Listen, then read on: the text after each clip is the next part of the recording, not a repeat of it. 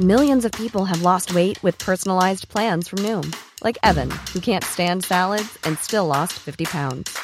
Salads generally for most people are the easy button, right? For me, that wasn't an option. I never really was a salad guy. That's just not who I am. But Noom worked for me. Get your personalized plan today at Noom.com. Real Noom user compensated to provide their story. In 4 weeks, the typical Noom user can expect to lose 1 to 2 pounds per week. Individual results may vary. This podcast is for entertainment purposes only and does not replace your own financial, tax, legal, or financial product advice.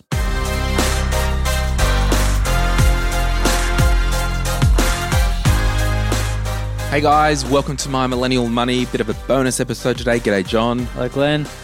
We're going to really just have a quick campfire chat. I want to start these things where it's just a bit of a campfire chat. I love them. The Twiggies and the marshmallows. Yeah, not that most of our episodes aren't a campfire chat. But I want to encourage everybody, whether it's investing, whether it's a career change, whether it's a choose your adventure, whatever that is, whether it's I want to quit work and, travel Australia when the borders open or go overseas when things go back to normal, about the common roadblocks that can be in place that would stop us, either physically, mentally, emotionally. So I guess if we start with the building wealth, because we can draw a lot of parallels between, building wealth and our roadblocks there with other areas of our life. So when you sit down with a new coaching client, John, what are some of the main roadblocks that, become apparent within human nature? Yeah. Probably sound like a broken record. I've said this a few times in the past, but two things I think stop people from moving forward in respect to building assets, whether that be property, shares, whatever. One is the ability to lend money or have a deposit or cash to go and play with. And the second is mindset, a perceived roadblock around it. Say, we've got kids and a mortgage. We're just going to wait until all that's past us and then we'll get into that sort of stuff. Yeah, and I found like the whole mindset things, like in my life, it was kind of funny. Someone said to me once, back in 2013, I got orthodontics put on my face and, it was $8,000, for example, on my teeth. And I said to somebody, this is like the last big bit of money that I have to spend and then I can get on with my life. Yeah. And they said to me, well, that's not true because if it's not that, it'll be something else. And I think I really had to change my own mindset about I just need to do that, then I'm done. Yeah. And then there'll be nothing else. Yeah. So it's kind of making, mindset that you mentioned, it's its own roadblock in itself. So totally. I think number one, in terms of our mindset to roadblocks, before we make any decision, we need information. So whether that is I'm buying a new house, you just need information to make that decision. Yeah. And the decision doesn't have to be to do it. The decision can be not to do it. Yeah. Yeah, there's a lot of perceived risk out there. Like it's all that fear of that false evidence appearing real type scenario, isn't it? Where you just, I think that's going to happen, or I think this might happen, or I'm worried about this. But in actual fact, number one, usually it's out of our control. And number two, it's probably not, when we dig down and actually look at the numbers and the scenario, it's probably not even there to begin with. Yeah, so I guess in this little fast campfire chat about roadblocks, what I want to encourage anyone to do, if you've got this idea that I want to buy that house, invest in an ETF, start a new career, study a course, I want you to get old-fashioned pen and paper and maybe have 3 columns. In the first column, write down, it's like the yes column, everything that could go perfectly, what are the opportunities? Yeah. In the no column, I want you to put down what are the potential things that could go wrong, and it could be it was a waste of money, I didn't like the course. Yeah. And then in the third column, you might just think of anything else. So yes, no, other.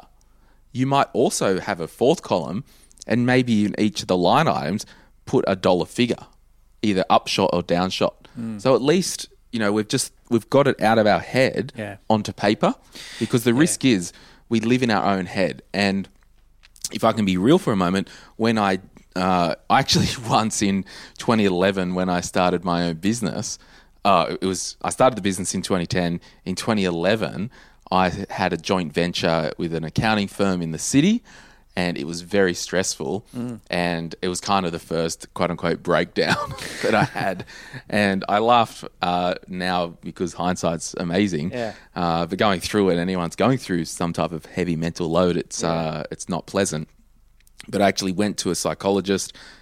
Amazing miracle that I could see someone at 7:30 p.m. He was over at Tugger and he worked late and just to help people. Anyway, I got into this guy. I left Sydney, drove straight to his office. And the first thing that he did with me was he sat me down and he got his pen out. And he said, just look at my pen. And he waved it for 10 minutes in front of my eyes. And he says, and that just fully reset me and calmed me down. And what that did was it got me out of my head back into my body. Now, why I say write this stuff down, because we need to get it out of our head. And often I believe, John, that we put stuff on paper, the roadblocks, one, will become apparent that it's a non-starter. Or two, become apparent that, it was in my head. Yeah, that's a really good one, and I'll use that trick on you before we start a podcast. When you're stressed, I'll just wave this pen that'll be just magically fix you, de-stress you, and let your heart rate lower. But he also said, if you're ever feeling like that anxious and not in your body, wherever you are, it's like get the chair and like rub the chair, connect with it, and also like think of 5 things you can hear, think of 2 things you can smell. But I kind of loosely use this as an example, but it's so bloody right that we might live in our heads too much. For sure, yeah. And I think another good one that I often use and I tell others to use is, what will be the impact if I don't take that action? So the first time I used this was when I was teaching. It's like, well, I've had enough of teaching, but I know I still want to help people. I'm going to go and start my own business, but gee, that's scary. So if I don't do that, if I don't take the plunge to go and start my own business, I'm a teacher for the next 30 years. That scares the life out of me. There's no way I'm going to do that. So that actually pushes you to make a decision. What if I don't go and buy that property or invest in shares? What's going to be the impact of that? Well, the impact is you're relying more on super or cash savings or... Yeah, and that's, I guess, really mapping out the yes, no, other. Just to go... Because it's about balance and weighing up the options. And I think the younger that you are, the more risk you can take because you've got longer time to recover. Yeah, and I listened to a interview last night. I can't remember who it was from, but it was... from Glenn James? No, it wasn't Glenn. It was someone older, more wiser. And no disrespect, but a hell of a lot wealthier. No offense taken. No. Now, someone asked him, it was an interview, and someone said, are you less riskier the older you get? Because that's usually the pattern. And he said, no. He said, if you've got the knowledge and you've got enough experience, your risk level should actually increase. Yeah, and I think it's a capacity as well to, again, we get data, we write down the yes, no's, maybes, amens and all that, the costs, and then we make a calculated risk almost. Yes. So it's like, yes, we can't remove risks, but it's getting your body and your mindset acclimatized to living in that agile, risky world. Yeah, that's right. So it's interesting. I don't know if we've changed heaven or earth, but I just really hope it's been an encouragement for those who might have a roadblock in their life and they can't see a way through. Yeah. And it could also be, John and I recently, and I don't know when it's going up or how it's going up and if it will be in the Facebook group, but we did a review of one of my own investment properties, and the course of action was to do nothing. And it was a perceived roadblock. We got some data. We talked it out. Yeah, we've got facts now, haven't we, that we can act on, good, bad, or otherwise. Yeah, so, and I think, John, like we've said it before, but in this climate, I believe if you are qualified, you are ready to go with your business, your side hustle, whatever, take that risk. Yes, the headlines say it's a recession, but if you can start a business in the worst time and get through it, imagine what you'll be like in the best times. Totally, yeah. But that's the same with career change. If you can do a career change in the worst times and get through it, imagine the resilience you'll have in the good times. Yeah, and I'm going to look down the barrel now when I say this, that there's never a perfect time. We're never going to be able to wait around for something where all the stars align and I can just pull the trigger.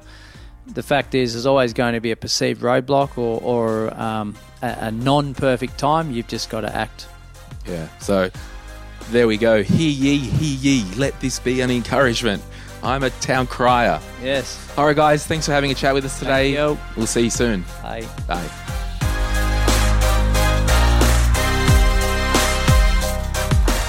We acknowledge the Darkin young people, traditional custodians of the land on which our studio sits, and pay respect to their elders, past and present. We extend that respect to Aboriginal and Torres Strait Islander peoples who may listen to our podcast.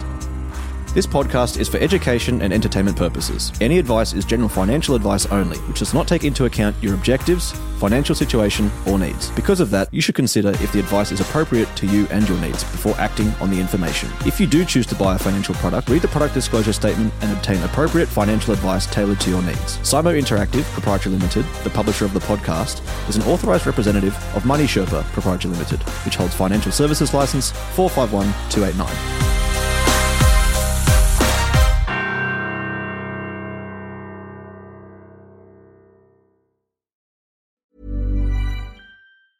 Mom deserves the best, and there's no better place to shop for Mother's Day than Whole Foods Market. They're your destination for unbeatable savings, from premium gifts to show-stopping flowers and irresistible desserts. Start by saving 33% with Prime on all body care and candles. Then get a 15-stem bunch of tulips for just $9.99 each with Prime. Round out Mom's menu with festive rosé, irresistible berry chantilly cake, and more special treats. Come celebrate Mother's Day at Whole Foods Market.